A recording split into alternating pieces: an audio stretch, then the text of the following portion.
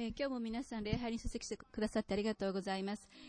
このホーリーセックスという説教シリーズの今日は最後になります。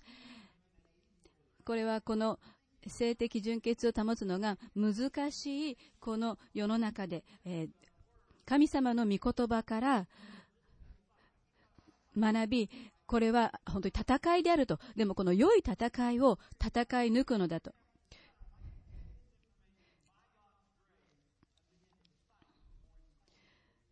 そう、神様の御言葉によって、その知識も得て、この戦いを戦おうと。賢く戦おうと。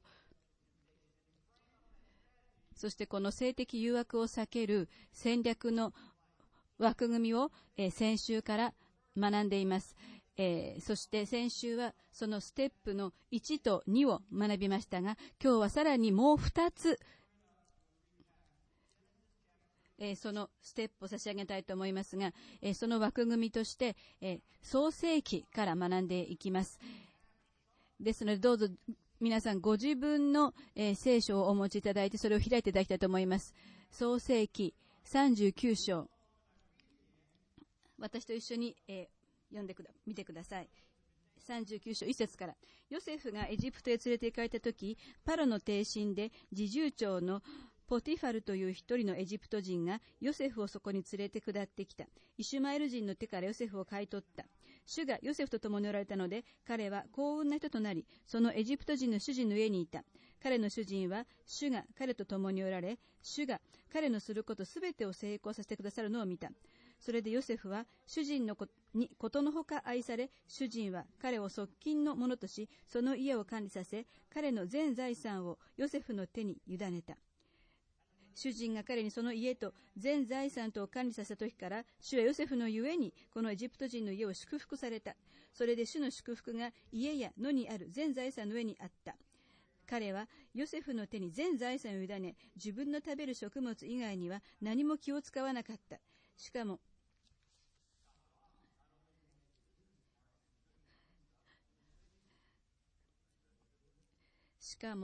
このように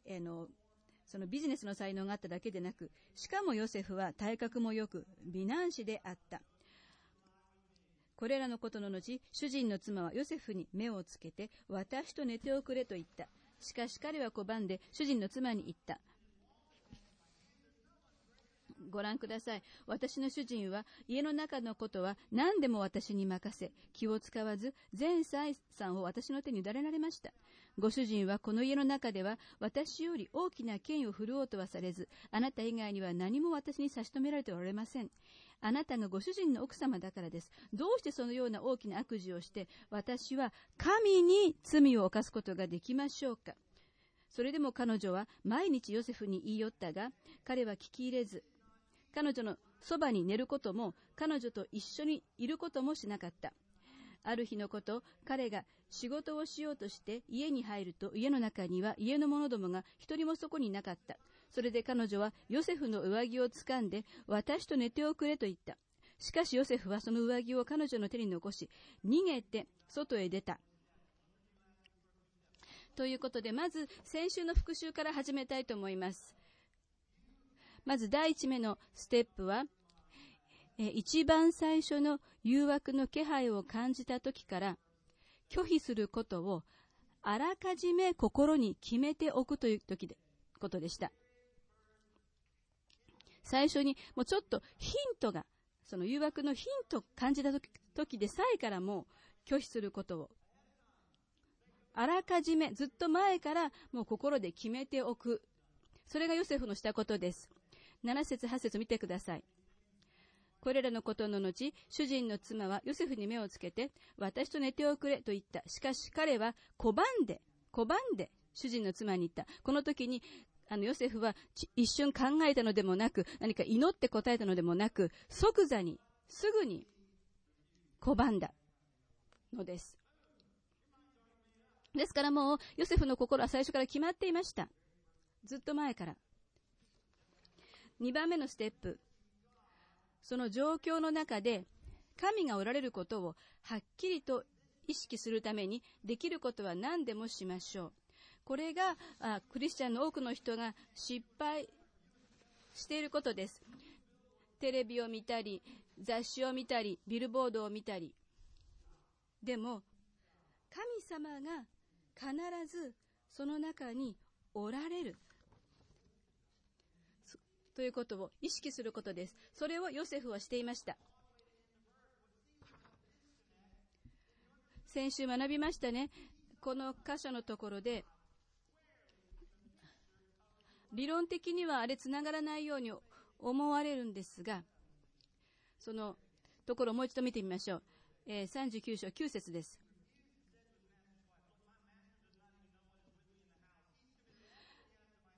ご主人はこの世の中で私より大きな権威を振るおうとはされず、あなた以外には何も私に差し止めておられません。あなたがご主人の奥様だからです。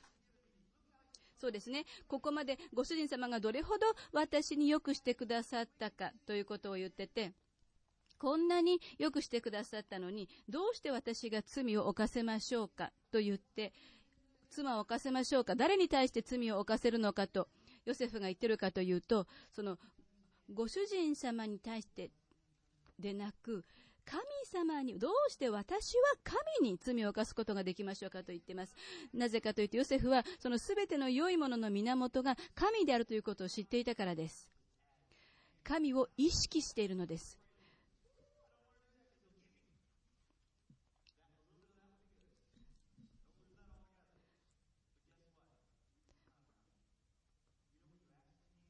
私たちも神様を意識するということは、その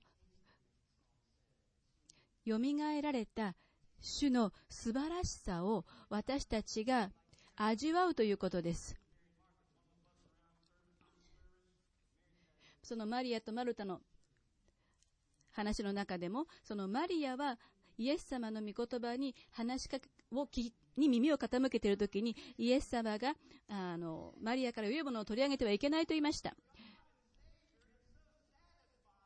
ですから私たちが神様の良さを御言葉から味わい満足している、それが神を意識していること。ただ神は罰が来る恐ろしい神様だという、そうやって恐れるだけではありません。さて3つ目のステップですけども、それは誘惑をもてあそんではいけません。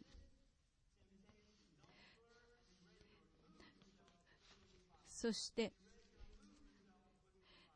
なるべく早く自分で取り除くのです。10節を見ましょう。それでも彼女は毎日ヨセフに言い寄ったが、彼は聞き入れず、彼女のそばに寝ることも彼女と一緒にいることもしなかったと。これはもうご存知でしょうか、皆さん。そうでなければ今日のシリーズからこれを得てください。性的誘惑は絶えず容赦なく来ます。神に従う男女とこの世の男女を分かつ者は、誘惑に対して何度でも繰り返しノーと言えることです。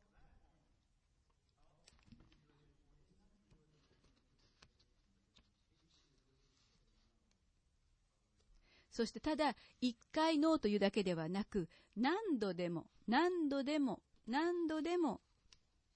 繰り返し誘惑に対してノーということです。で、毎日ヨセフは毎日拒否していました、誘惑を。この誘惑についてお話ししていますが、ずっと特に先週と今週、この性的誘惑というものについて、特にこれはその男性に対して女性とは違う誘惑ですね。だから気をつけていないと、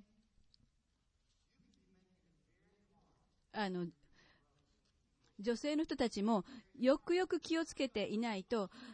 主にある兄弟に対してとても困難なことをしていることになるんです。邪魔をしていることになる。それをちょっと聞いてください。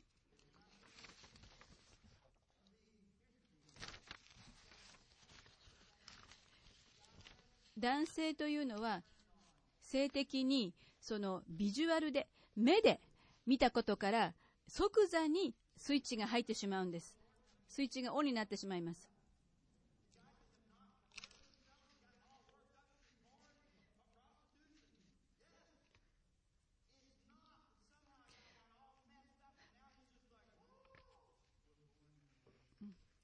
男性というのは確かにそのポルノの問題にはまってしまったりすることが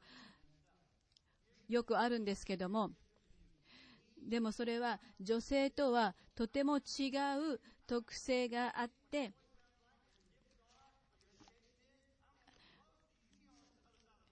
そのビジュアル、目に入ったことで即座に刺激を受けるようにできているんです。たとえその部屋の端っこと端っこにいたとしても、何も触ってなくても、そのビジュアルで目で刺激を受けるようになっています。ですから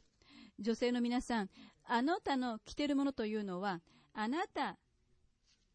だけに影響を与えるんではなく、あなたの周りにいるすべてのもう思春期に達している男性に影響を与えます。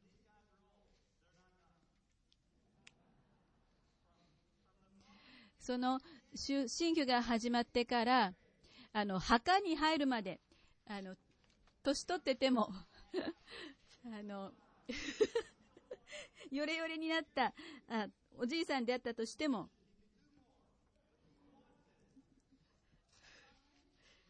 ですから男性と女性は違うのです。神様はそのように作られました。そのことをしっかり覚えておいてください。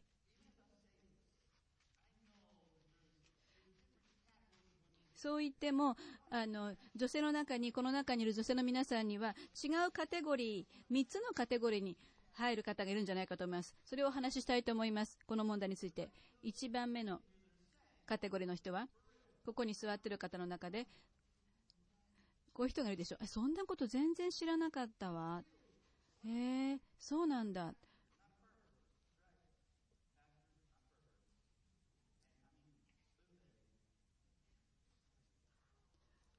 牧師でもそうなんだ。そうなんだ。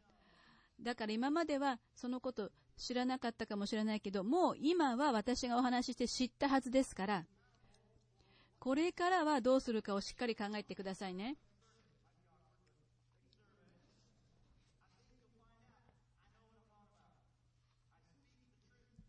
私は今あなたに真実を話してますから、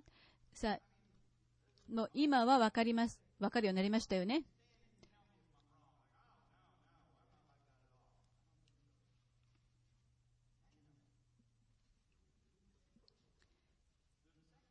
2つ目のカテゴリー。ここにいる女性の皆さんの中には、そのこと、知ってたけど、そういうことは知ってたけど、男性のことは。でも別に気にしない。なんで、その男性の問題が私の問題にならなくちゃいけないの？で、どうして私が何を着るか、そのことによって制限されなくちゃいけないの？そう思っている人がいるかもしれません。そうよ、男の人の問題が私の重荷になる必要なんてないはずよと。でもそう思っている人、悔い改めてください。その態度を悔い改めてください。次に、カテゴリーの3つ目の人。そう、ここの中には、そのことは知ってたんだけど、確かにブラッド牧師がそういうふうに話してくれたことがあったから、確かにこの話は前に出てるし、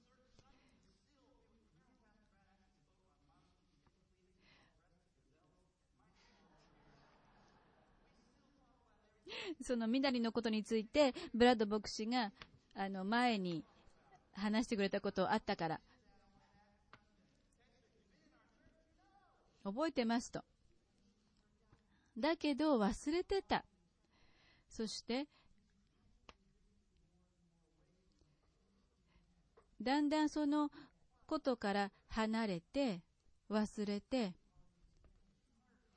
だっってブラッド牧師だんだん大変なんですよ。その地味なつつましい服装を見つけるなんて。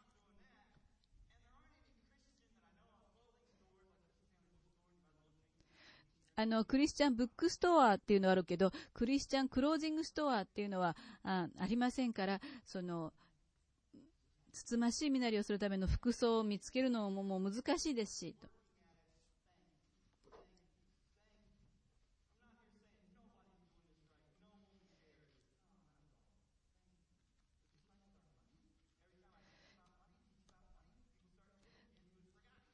でもお金のことも同じなんですけど、その献金についてのメッセージをするときには献金してくれるんだけど、しばらくすると忘れちゃうと。そういう忘れちゃう人いますよね、確かに。でも今回はもう一度考えてみてください、そのことを。そして心の中で抵抗を感じて、どうしてその男性の問題が私に問題になるわけと思っているなら、考えてみるべきことがあります。まず第一に、これはあなただけの問題ではないのです。でも私たち男性はクリスチャンの女性の助けが必要なんです。この戦いにおいては。なぜなら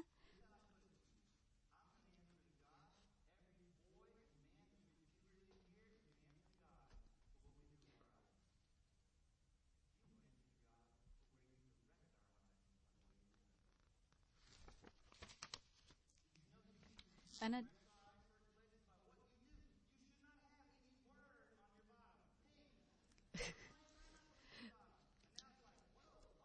あなたは私たち男性はそのどこに目を向けているかということを神様の前で申し開きしなければなりませんけれども、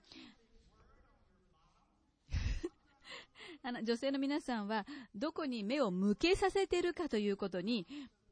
申し開きをしなくてはなりません。例えばそのお尻のところがピンクでその文字が書いて、そこにこういかにも目が注目してしまうようなものを着ていたりとか、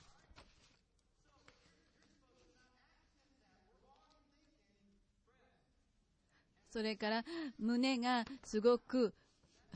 強調されるような服を着たりとかで、私たち男性は女性に胸がついていることは分かってます。だけどその中で一生懸命顔を見ようと思って努力しているのに、それなのにその胸が強調されるような服を着て前に現れると本当に困ってしまいます。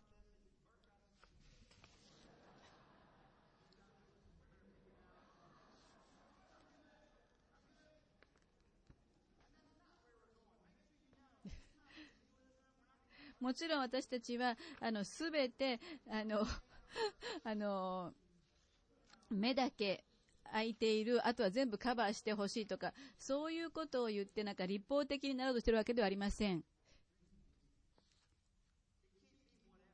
でももちろんある程度の標準が必要で、何でもいいというわけではない。私たち男性を助けてください。ですから女性の皆さん、鏡の前に立つだけではなく、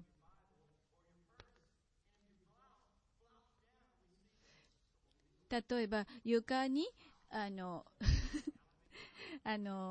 聖書を置いといて、それをかがんで取ろうとしたときに胸のあたりが鏡にこう胸の中が見えるようになっていませんか？こうやって前かがみになったときに胸の中が見えるようになってませんか？それからシャツがちゃんとズボンの中に、ジーンズの中に入っていますか？そうでないと手を伸ばしたりしたときにそのお腹のところが見えてしまうからもしれません。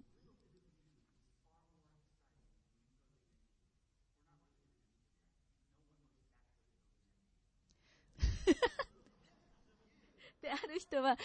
完全に全部裸になってしまうよりもちょっと見えるところの方が興奮すると。はっきり言って全身裸だったらあまり綺麗じゃない場合もあると思うんですけどちょ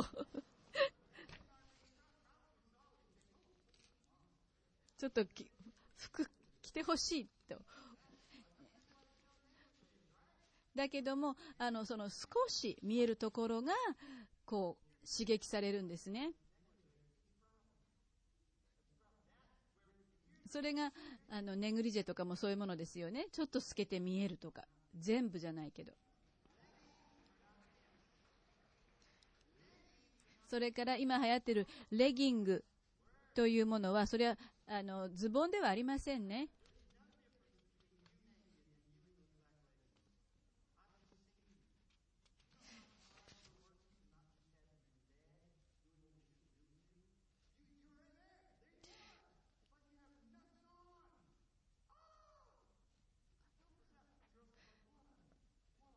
そうすると女性の人が、何がいけないの何がいけないのというようなかもしれませんが、そうじゃないんです。気をつけてください。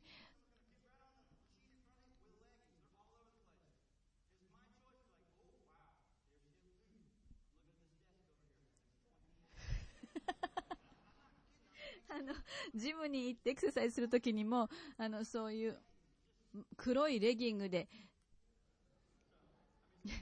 いる人が、そういう女性が自分の目の前に出てきたら、違う方向を向いて、運動するようにしています。スモールグループに行くときに黒いレギングを履いて、それから腰を前かがみになると胸が中が見えるような服は絶対着てスモールグループに行かないでください。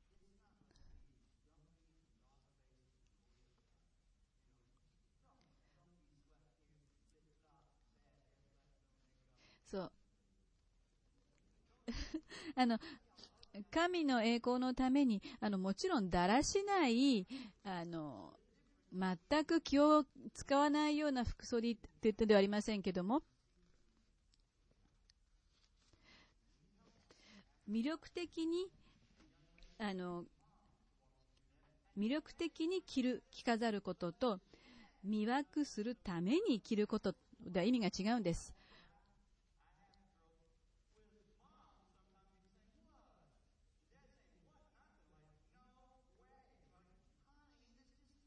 時々娘さんを持っているお母さんがあんまりこう気がついてなかったりして、このくらいの格好どこがいけないの流行りじゃないとか言って、お父さんはと思うんですけども、だからお母さん気づかなくてもお父さんはちゃんと気がついています。もう思春期に到達したら男性は気がつきます。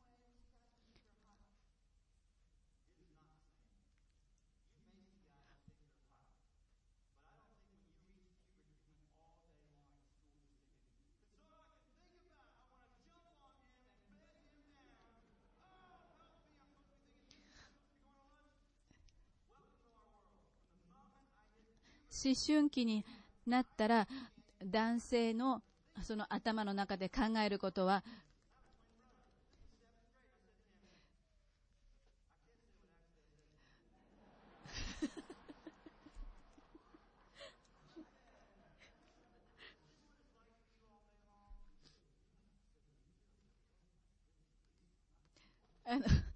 ちょっと私の息子が自分に言ったことちょっと今ここでは言えませんけど、本当にそういうことを考えてしまうって、私もそうだよって言って息子と話したことがありますけど、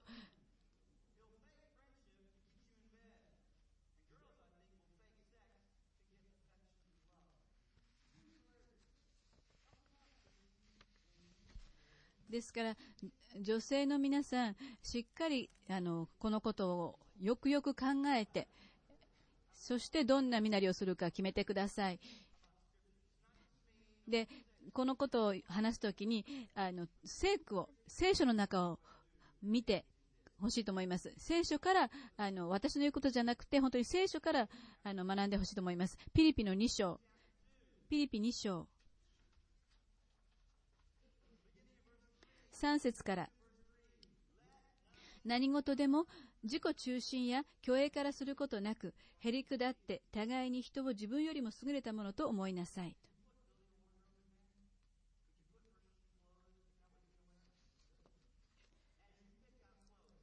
あなたが服を選ぶときに、ワードローブに行って選ぶときに、その自己中心や虚栄からしないでください。あ、これって私がすごく素敵に見えるかもねとか、私ってホットに見えるかしらとか。神様があなたを美しく作られたのですから、ホットな格好をする必要ありません。そして美しい皆さんは神様にそのことを感謝してください。だけどもあなたはその自分の内側の美しさを培ってください。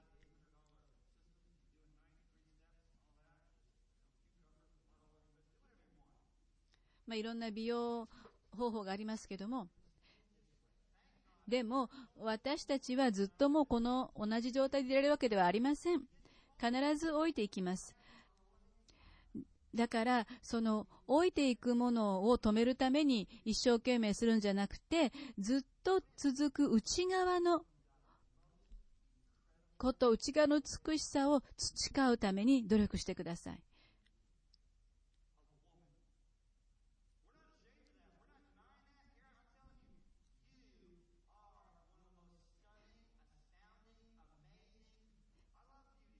そうです。美しさは素晴らしいです。神様が作ってくださった。その絵画にも音楽にも。そしてあなた、女性の一人一人の皆さん、あなたご自身は神様が作られた美しい姿です。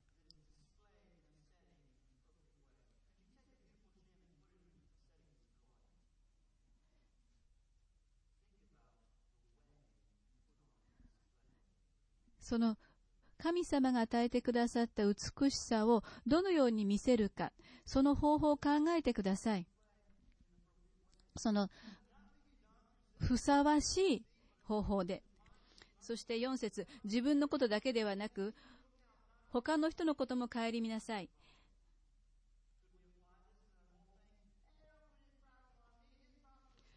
そうよ、その男性の問題が私の問題になるなんてバカバカしい、何着るかなんて勝手でしょって言うんじゃなくて、だってこの色私の好みなんだもん、今日はすごいセールで安くなってるんだもんとか、そうではなくて、その値段でもなく、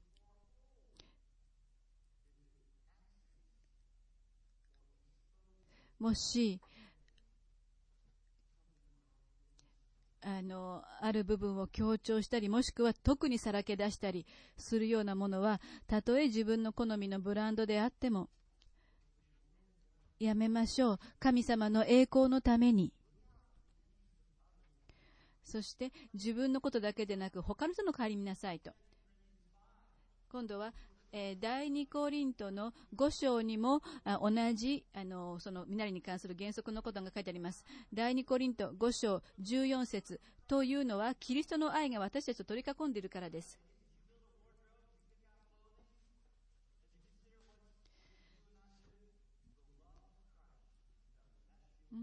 あなたが何を着ようかというときも、そのキリストの愛がどうすればいいかということを教えてくれます。私たちはこう考えました。一人の人がすべての人のために死んだ以上、すべての人が死んだのです。またキリストがすべての人のために死なれたのは、生きている人がもはや自分のためではなく、自分のために死んでよみがえった方のために生きるためなのです。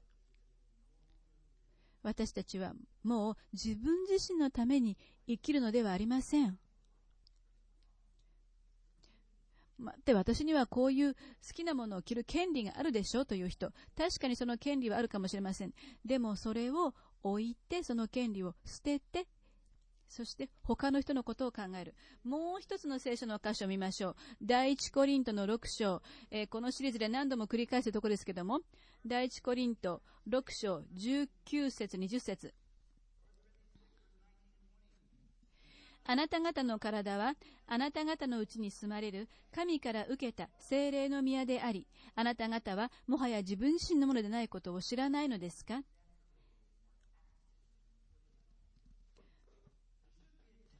あなたは自分自身のどこを強調させ、どこをさらけ出していますか。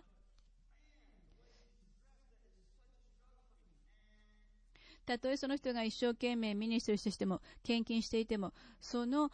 服装の身なりが男性にとって、とても困るものだったら、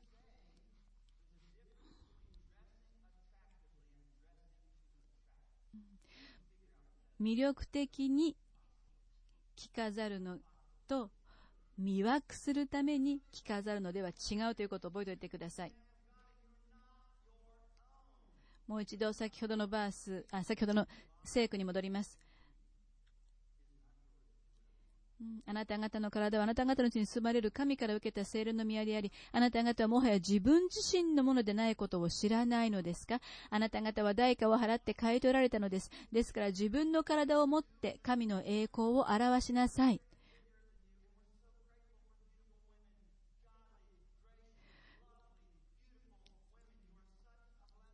そうです。本当に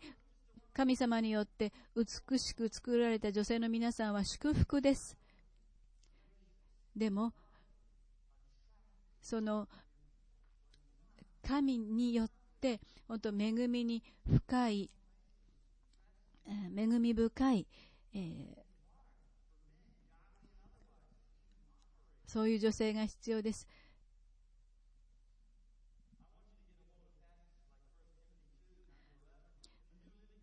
そこで今度は第一テモテの2章90節を見たいのですが、同じように女もつつましい身なりで控えめに慎み深く身を飾り、派手な髪の形とか金や真珠や高価な衣服によってではなく、むしろ神を敬うと言っている女にふさわしく良い行いを自分の飾りとしなさいと。ある教派の中ではアクセサリーは一切つけちゃいけないとか、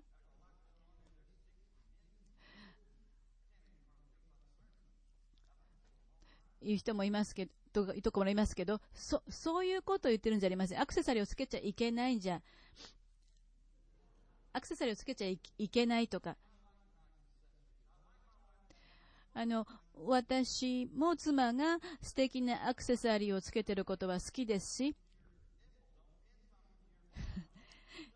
だけど、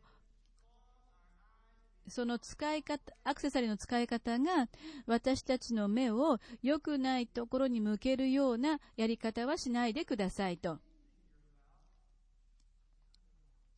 それはその神を愛する心を持つことが必要です。そのつつましさということの定義をつけるとしたら、それはつつましさ、つつましい身なりは服装における謙虚さの表れです。女性の皆さん聞いてください。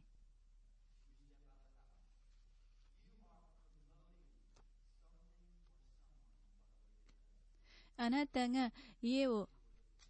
出ていくときに、その身なりによって何かを促進しているんです。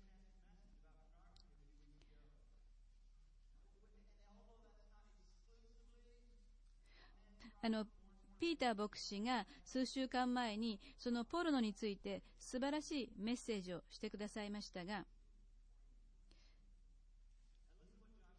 ジョシュ・ハリスはこういうふうに言っています。男性はポルノに自分を捧げる誘惑に駆られ、女性はポルノをする誘惑に駆られる。もしあなたが女性なら、ポルノをするためにカメラの前でポーズをとったり、ポルノ映画に出演する必要はない。男性の性的欲望をかきたてるようなデザインの服を着たり、仕草をするとき、あなたは自分の生活でポルノの罪を犯している。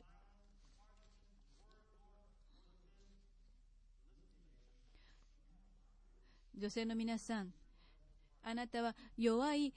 器でもありますが、でもすごい力も持っています。ご存知の方もいると思います。そうなんです。これは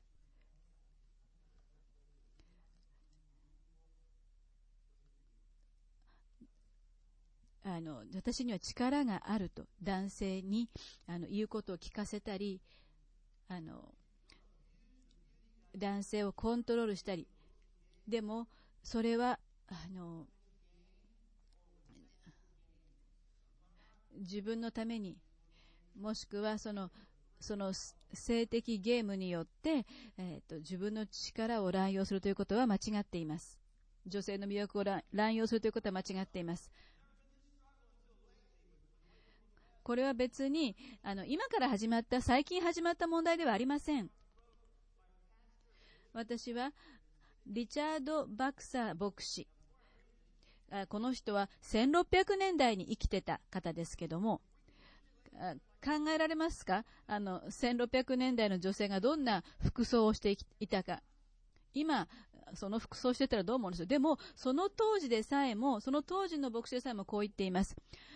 女性はこの世で罪人の中を歩いていることを考える必要があります。藁や火薬でいっぱいの部屋の中をろうそくを持って歩くつもりの必要があるのです。女性の神秘をどのように見せ振る舞うか十分に注意する必要があります。注意していないと爆発が起きるかもしれません。もう何をするにも手遅れなほどの火が燃え上がるかもしれないのです。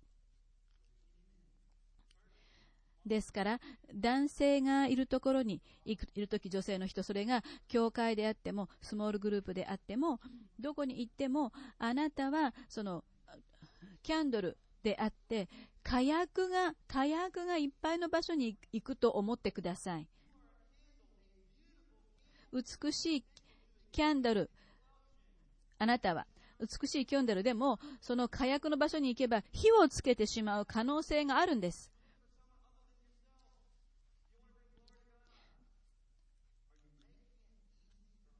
あなたは男性が性的純潔を保つために助けていますか？それともそれを困難にしていますか？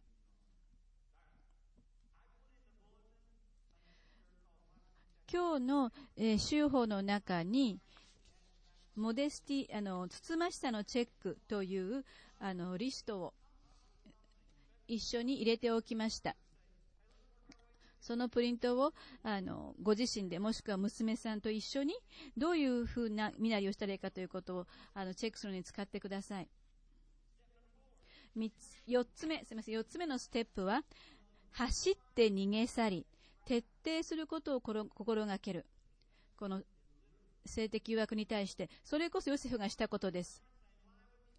12節、それで彼女はヨセフの上着を掴んで私と寝ておくれと言った。しかしヨセフはその上着を彼女の手に残し逃げて外へ出たと。その徹底させるためにする言葉に2つありますが、まず1つ目は小さなことに注意を払うということです。そのすごい悪い悪質な性的罪に注意しているだけならあなたはまだ危険にされています。そのぼやけた一線を越える一線がぼやけてしまったり、サタンはそういうあなたの確信を端から少しずつかじり取ろうとしています。ですから小さいことに気をつけてください。カウンセラーであるエドベルチはこう言っています。現実の罪に落ちていくときは鳴り物入りで始まるのではない。グランドキャニオンを見下ろすと最初の下りの一歩は大したことはないように思われる。甚大で顕著な犯行よりも霊的な何気ない無関心さや善悪に対する敏感さ不足が罪の第一歩となる。霊的無関心さなどは私たちの注意を引かない。結局誰もがやってることだからと言い訳してしまう。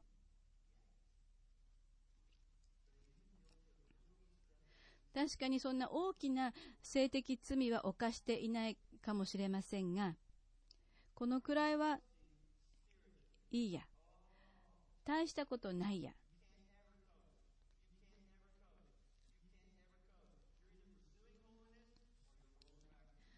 という軽率な考えを持ってませんか？あなたはただそのギリギリのところを落ちないように歩いていくというわけにはいきません。ポール・トリップ氏はセックスとお金という本でこう言っています。ランチのたびに彼の心に何かが起きているが、彼はまるで何も気づいていないかのようだ。彼の愛情コンパスはますます彼女の方を指している。彼はまだ妻に対する責任を捨てたわけではない。離婚しようなんて思ってもいない。でも彼の心はすでに動いている。心が動いた以上、彼の体も間もなく動き出す。彼は自分に言い聞かせた。彼女はただの同僚だ。と。しかし事実は違う。彼はまた言い聞かせた。同僚との友情を深めることは大切だ。と。けれど、彼は彼女とだけそういうつながりを持とうとしているようだ。二人の会話はどんどん頻繁になり、計画的になり、個人的になった。けれど彼はまだ危険を感じていない。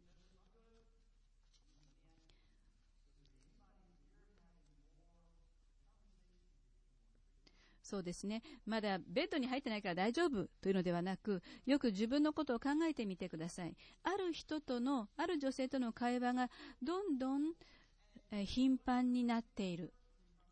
そしてその職場の中であるのでも、その個人的な話が多くなっている。そうなったら早く引き下がってください。早く引き下がってください。そしてポール・トリップはさらに続けています。最近調子はどうと尋ねながら、彼は彼女の肩に腕を回す。廊下で会議の始まりを待ちながら、彼女の体は彼に触れている。彼は意見を主張するときに彼女の手を握ったり、会議中の机の下で彼女の靴に自分の靴で触れたりする。こういった行為はすべて彼にとっても他人にとっても害はないように思われる。しかし決して無害ではない。これらすべての行為があからさまに性的ではないから無害なのではない。何週間も前から彼は心の中で姦淫の罪を犯している。すなわち彼は心の愛情を自分の妻から同僚へと方向転換し、今は自分の体で姦淫の罪を犯し始めている。これらは皆職場で容認されている前儀。間もなくセックスも伴うと。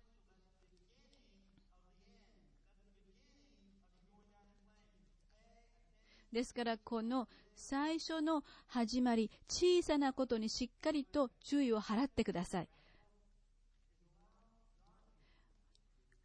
さて、2つ目の徹底するための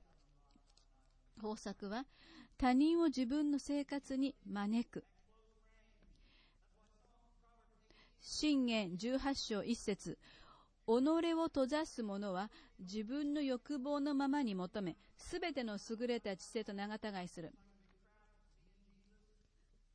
そう、スモールグループにも行かず、他のクリスチャンとも会わず、神様と私だけのことだからと言ってる人、気をつけてください。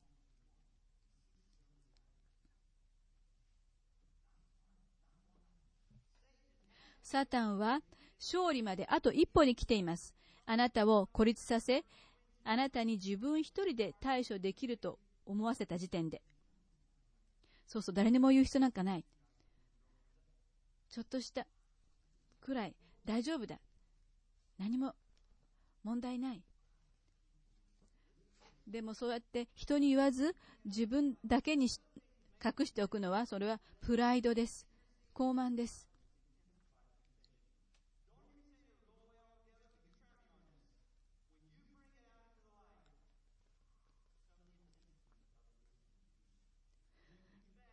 でもあなたがそれを光の下に出して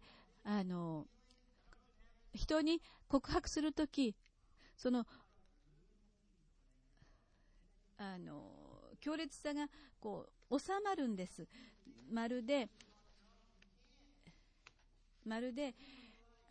怒っている犬から歯を抜くようにもう噛まれることがなくなります。私が言っていることを具体的にある方が、この教会に来ている女性の方がメールを書いてくださいました。彼女は20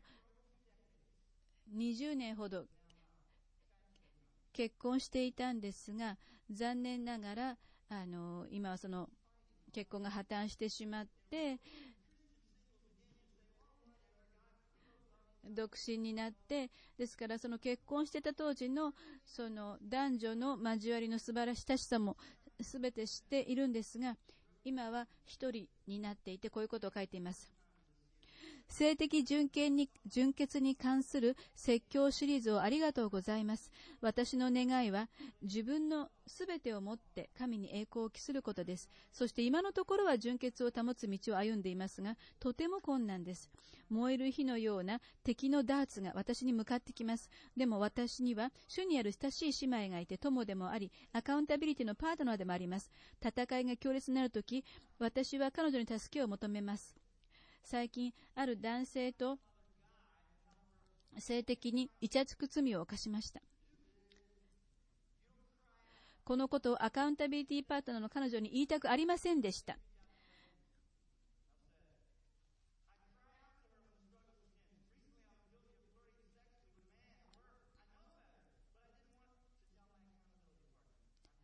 頭の中で嘘が聞こえました。誰にも分かりやしないと。でも声に出して言い返しました。イエス様には分かると。その晩、彼女にそのことを話しました。もし頭の中に浮かんだ嘘の声に耳を傾けていたら、私は道を転げ落ちて性的罪を犯したことでしょう。私は妻であった頃、男性に触れられ、親しい交わりを持っていたことを名残惜しんでいますが、自分を欺いて、主が罪と呼ぶことをしたくはありません。結婚外のセックスの結果に苦しみたくありません。そして何よりも恥という重荷を負いたくありません。私は他人の目から罪を隠すことはできますが、神はすべてを見ておられます。私は主に栄光を期したいのです。第一コリント10章13節に感謝します。神は真実な方ですから、あなた方を耐えられないほどの試練に合わせることはなさいません。神様は助けてくださいます。あなたは聖書を読むこともできるし、スモールグループに行くこともできるし、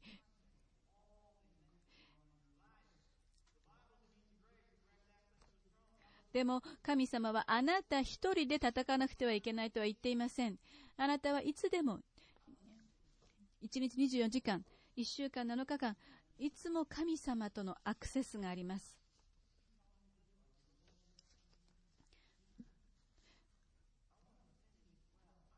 ダビデが姦淫の罪を犯したのは私の年齢の頃でした。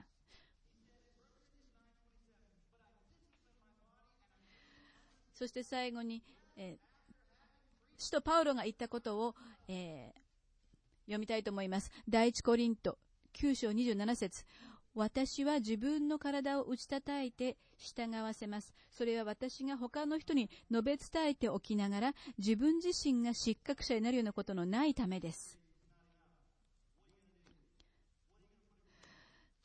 さて、でもこのメッセージシリーズを聞いただけでは十分ではありません。あなたはこの信仰の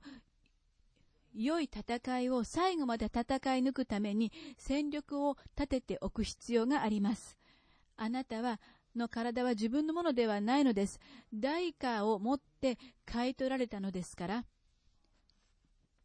あなたはもうキリストのものなのです。お祈りします。神様、この警告を与えてくださり感謝します。神様、またあなたの御言葉を与えてくださり、そして私たちにお互いを与えてくださっていることを感謝します。そして私たちはこの戦いを戦い抜くのに確かに完全にはできませんけれども、